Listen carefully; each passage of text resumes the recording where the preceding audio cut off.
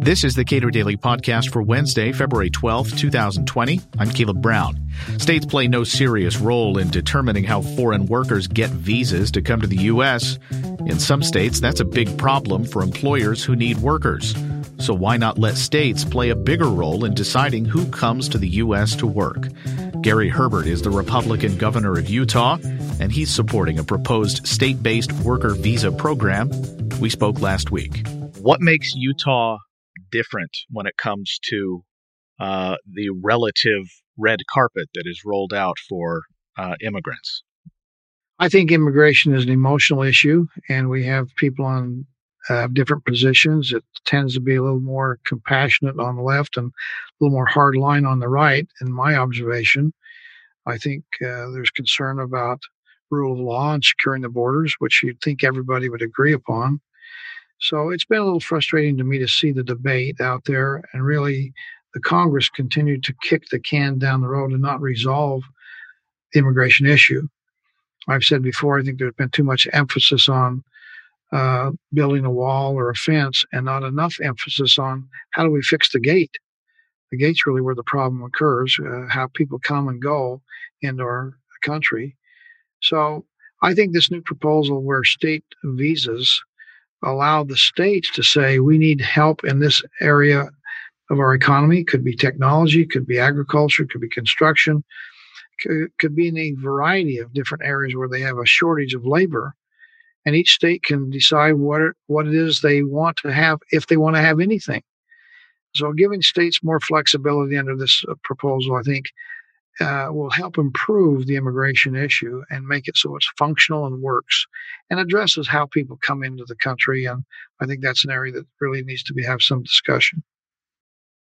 It was just about 10 years ago, Governor Haley Barbour of Mississippi was asked about his experience with immigration, and he said that, here's a quote here. He said, "I've had a different experience than perhaps some other governors. I don't know where we would have been in Mississippi after Katrina if it hadn't been for the Spanish speakers that came in to help rebuild.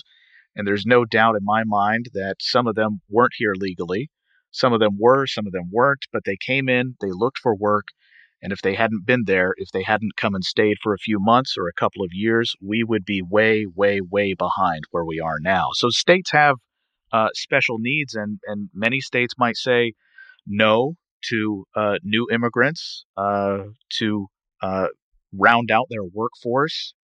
What are the needs that Utah has? Well, I agree with Haley. I heard him talk about that very issue, and it reflects the fact that the marketplace changes. In his case, the marketplace changed dramatically because of a hurricane and the need to have an abundance of workers in a hurry that were willing to take on a very tough job. And so that's true for all the states. My concern is that this has been kind of politicized and weaponized for political purposes. So some are for it, some are against it, because they think that's going to help them get elected or reelected. And I think that's unfortunate because we have a serious issue of immigration that ought to be addressed and solved. That problem could be solved. I think one way is to let the states take the lead on what their needs are. And rather than have a cap on how many can come into the country, it ought to be more of a, what are the kinds of immigrants? What are the disciplines that we need in our states? And let those people come in and help augment our economy and solve some of the problems that the respective states have. They are all different. Every state has a unique demand and a unique need. What Utah's needs are different than what maybe California or Mississippi or Iowa or New York, eastern states are. They are all different. So let the respective states make those kinds of decisions closer to the people and certainly reflective of the economic needs. And I think we'll have a better immigration system. I was about to say, perhaps states like California would like to have a large number of these visas to feed the tech industry there and some other industries in a massive state. What do you have to say to members of Congress who would like to stand in the way of state-based visas? They don't understand the concept of federalism then, and the states needs to have flexibility and the ability for the states, in fact, as laboratories of democracy to, in fact, experiment and decide what is best for their respective state, that all states can learn from, by the way. We learn from our successes, we learn from our failures, and we improve.